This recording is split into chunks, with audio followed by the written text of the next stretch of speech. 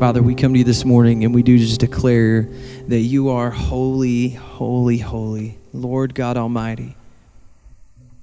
And we thank you, God, that we can come in just such a simple way, just a guitar and singing some songs. And God, you respond, God, when your saints lift up their voice in worship. And Father, we thank you for joining us here. We thank you for your presence. And God, we just ask that as we hear your words spoken to us this morning, God, that you'd speak to our hearts and just show us what we need to see this morning, God. We love you, and we give the rest of this time to you. And we ask these things in Jesus' name. And everybody said, amen. Amen. All right.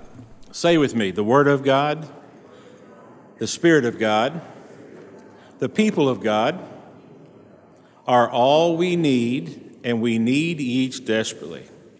All right, let's try it again. We were kind of off. 1, 2, 3, go. The Word of God, the Spirit of God, the people of God are all we need, and we need each desperately. All right. The scripture for today, Matthew chapter 13. In Matthew chapter 13, we have parables of Jesus that describe what the kingdom of God is like.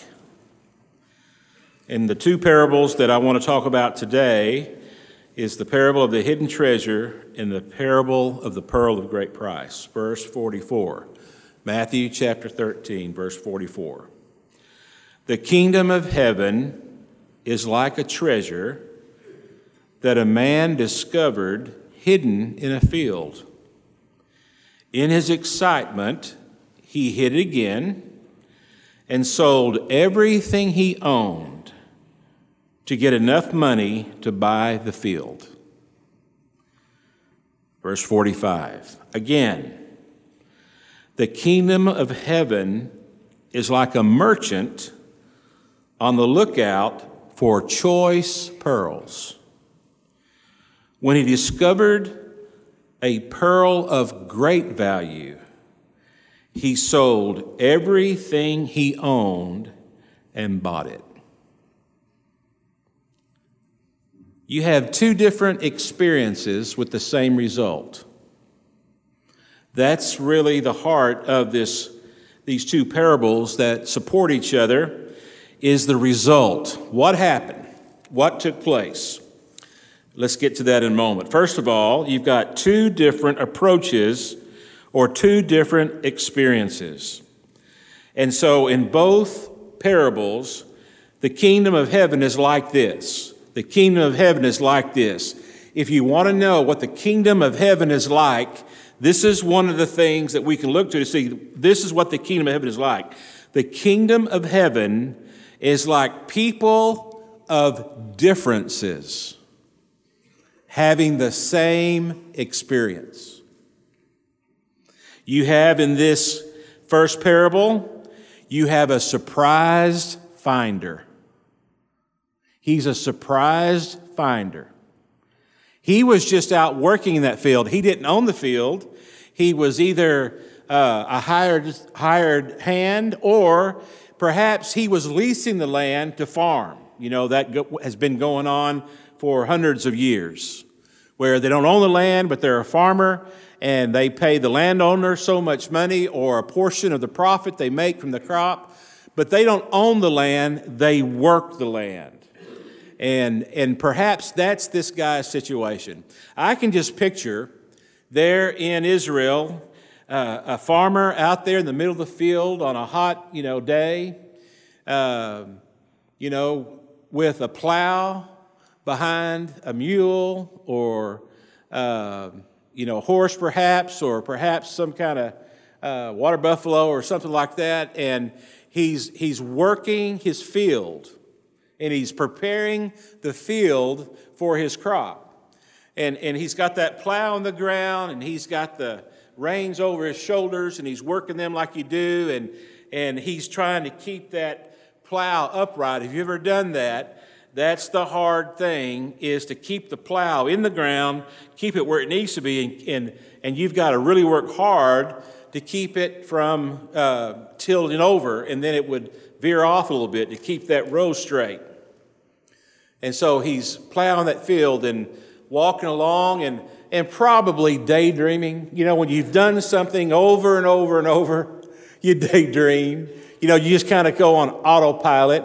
You probably have experienced, I hope you've experienced, because I experience it all the time. Maybe I'm just the only one. But on my way home, since I go the same way every day pretty much on the way home, because that's the only way to go home, is all of a sudden I remembered that I was on the interstate and now I'm pulling up by the John Deere place. Man, I've gone by Chick-fil-A. I've gone by hundreds of cars. I've gone across 3 lights. How in the world did I get here? And I don't know what I did. I don't know if I ran a red light. Does anybody else have that issue? Or just me? You know, now you're going to, here he comes. Get out of the road. Is he paying attention or not? But I daydream a lot.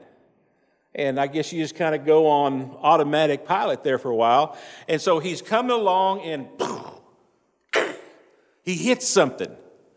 And he's got, whoa, Nelly, back on up, sugar, come on. And he has to set the plow aside, and he goes, man, I thought I had all the rocks out of this field. And he gets down on his hands and knees, and he digs down in the field, and hidden in the field is treasure that's greater and better than everything he owns. People say it was lots of money, perhaps. It was gems, perhaps. We don't know what it was. But it was something that was substantial. And here he is, a surprised finder. Just working, just going through life, just doing what he does every single day. And he finds something just surprisingly. And then you have here in these 2 parables, you've got the merchant. Now, the merchant is a serious seeker. He's not a surprise finder. He is looking all over for pearls of great value. He buys pearls and then sells it for a profit. And so perhaps he travels all the oceans of the world, and he's always going into port cities, and he knows where to go to search for these pearls. And this merchant is always on the look for a pearl. I'm sure he's got a network out there of people that give him information. He's probably always, every single day, waking up thinking, where am I going to go next? I've got to find more and more and more pearls.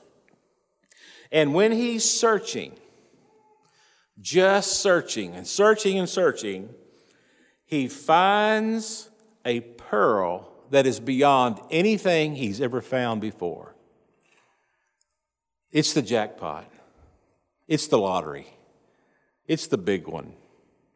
And when he finds that one special pearl, he sells everything he owns to buy that one pearl. Now, you have a surprise finder and a serious seeker. Both experience the same thing. They find something so great that they sell all they have to have what they find. Jesus said that's the way the kingdom of God is. That's what the kingdom of God is like. Different people come down different roads. They have different experiences. They have different ways of living, but they find a treasure that they wouldn't take anything for. And they sell everything they have to purchase what they discover. That's what the kingdom of heaven is like. When you find the kingdom of heaven, when you experience the fullness of Christ, when you discover that Jesus is who Jesus says he is, you won't take anything for it. You won't take anything for it. So the lessons for us today: if you can take or leave Jesus, you haven't experienced Jesus. You haven't experienced him. If you can take or leave him. If Jesus and the things of Jesus and the things of the kingdom of God are one of many checkpoints in your priority list, then you haven't experienced him. Because Jesus said that the kingdom of God is something that you will sell everything you have to purchase. It is better. It is greater. It is more important. It is more substantial than everything in your life. And so if Jesus is one of many things in your life that you hold as dear and important, then according to Jesus, you haven't discovered the kingdom of God. You may be on the periphery. There may be things about the kingdom of God that appeal to you. Maybe some of the teachings appeal to you. Maybe the morality appeals to you. Maybe the fellowship in the body of believers appeals to you. But if you have not experienced something that you won't take anything for, then according to Jesus, you haven't experienced the kingdom. Because they found something that they were willing to give up, give away, sell all they had to buy it. Something else we see here is, in this situation, obviously, in working it out, the kingdom completely satisfies.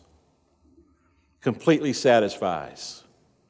I mean, if the surprise finder finds a treasure hidden in the field and he sells all he has to buy that field, that treasure must satisfy, right? The serious seeker, he finds that one pearl that's better than all the other pearls he's ever seen, most likely all the pearls he's ever heard about. It's the one, it's pure, it's huge, it's so valuable, and he sells everything he can. Then it's saying that one pearl was beyond everything that the kingdom of heaven completely, totally satisfies. And if we're not okay with God's lot for us, with our lot of life, how God has wired it to be for us, then we're not quite experiencing His kingdom. His kingdom. His kingdom completely satisfies. David's son, Solomon, was the king after David. Now, Solomon was really smart. Solomon was really wealthy. Solomon was geared for pleasure. And Solomon was a reflector of things. Solomon, being so smart, having so much, I reckon he had lots of time of boredom. That's what I think. And he did a lot of thinking about things that are really valuable for us to hear. Ecclesiastes, Proverbs, those are extremely important writings for us to soak into and learn from. A lot of good tidbits about life. And in the book of Ecclesiastes, Solomon says, I thought the answer was in work. And so I worked, and I built, and I led, and I created in my kingdom. Now, he had no limits. There was nothing, no one holding him back saying, Solomon, you got to quit doing all this. He could do whatever he wanted to. And he was able to build a master city for himself. And I'm sure at the end of each day, he looked at the work that had been accomplished and he said, man, that feels good. But as time went on, he began to discover that work and getting pleasure out of work was like chasing the wind. And then it was pleasure. Now, he had all those concubines, lots of pleasure around. He had all the wine he wanted. He had all the drink he wanted. He had all kinds of food. There was no limit to what he didn't have. And he just soaked up pleasure, lived for pleasure. Go after life with all the gusto you can and experience as much pleasure in life as you can. Make life a 24/7 vacation. He had the ability to do that. And after a time of nothing but pleasure, then Solomon goes, this is like chasing the wind. And after pleasure, it was knowledge. It was knowledge. Get all the knowledge you can. Soak up all the books. Soak up all the knowledge. I picture Solomon bringing in all the great minds of the world and asking them questions and cataloging everything and getting it all together and discovering all the things that people know out there. And I kid you not, there's great contentment in knowledge. It's fun to learn things. I love learning about history, and I like watching those programs that teach how things are made. I think that's really cool. And I go, oh, well, I see. And learning about things and just soaking up knowledge is really it's a temporary fixer for lots of ills in life. And he sought knowledge, and he was able to get knowledge, and he was able to retain knowledge. His Proverbs, obviously, the man was sharp. But then he said, man, all the knowledge in the world is like chasing the wind. And so there was pleasure, there was work, there was knowledge. And he just went after it. And everything that he tried, he put all he had into it. And at the end of the day, he goes, it's like chasing the wind. Now, think about what it's like to chase the wind. Chase the wind. It was real windy yesterday. What would it have been like if you said, I'm going to chase the wind? Maybe we should go home this afternoon if the wind gets up. Maybe we should go chase the wind. Well, you're going to chase the wind and you're going to find out where the wind starts. All right. So I'm going to head down the road with the wind in my face. And I'm going to hop across the fence, and I'm going to go through those people's backyard, and I'm going to keep on walking, and I'm going to find where that wind starts. And I'm going to walk maybe an hour or two, and then that wind's going to slightly change and come from another direction. I'm going to have to turn and walk down that way, and then I'm going to walk another way. I'm going to have to walk all day. And then when the nighttime comes, more than likely, that old wind is going to die down. What have I gained? Well, I walked a few steps, but I didn't find the answer to the wind. And every single day that you chase the wind, you're never going to be satisfied. You're never going to be fulfilled. You're never going to be content chasing the wind. You're never going to find it. Solomon said it. He said, look, you can try everything the world has to offer, and there's many great things to try, but until you recognize that it's God and obedience, you're never going to be content. So,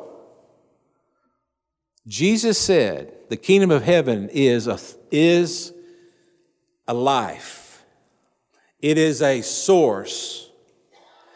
It is a kingdom that when you experience it, it's going to fulfill everything. You're going to be content. Another thing Solomon talked about is wealth. He said, pursue wealth. Work hard to get as much wealth as you can put together. And hopefully then, one day, you'll get to the place where you'll be satisfied with the amount of money you've piled up. And he said that too is like chasing the wind. Chasing the wind. So you got a surprise finder. And you have a serious seeker. Two different approaches. People find the kingdom of God in a surprising way. Weren't after it, wasn't thinking about it, they weren't going down the road trying to discover the meaning of life. They just have an experience, and that experience leads to Christ, leads to the kingdom. But when they experience it, it is beyond everything they've ever dreamed about. And so they go and they sell all they have and buy it. Then you have a serious seeker. Oh man, always looking for the meaning of life, always looking to find purpose. Then he finds it. And when he finds it, he goes, oh my goodness, isn't this something? And he sells everything he has to buy what he sought, the kingdom of heaven. Are you content? Are you learning to be content? Is there a possibility for contentment in your world? Are you fighting? Are you fighting within your life? Are you at home in your skin? Or is there always a desire for more? Is there always a need for different? Is there always a goal for something better than what you've ever experienced? Then Jesus says you have not experienced the kingdom of God. A surprise finder finds a treasure that he sells everything he owns to buy. That's what the kingdom of God is like. A serious seeker finds that one pearl of great price and sells everything he has for that one pearl. That's what the kingdom of God is like.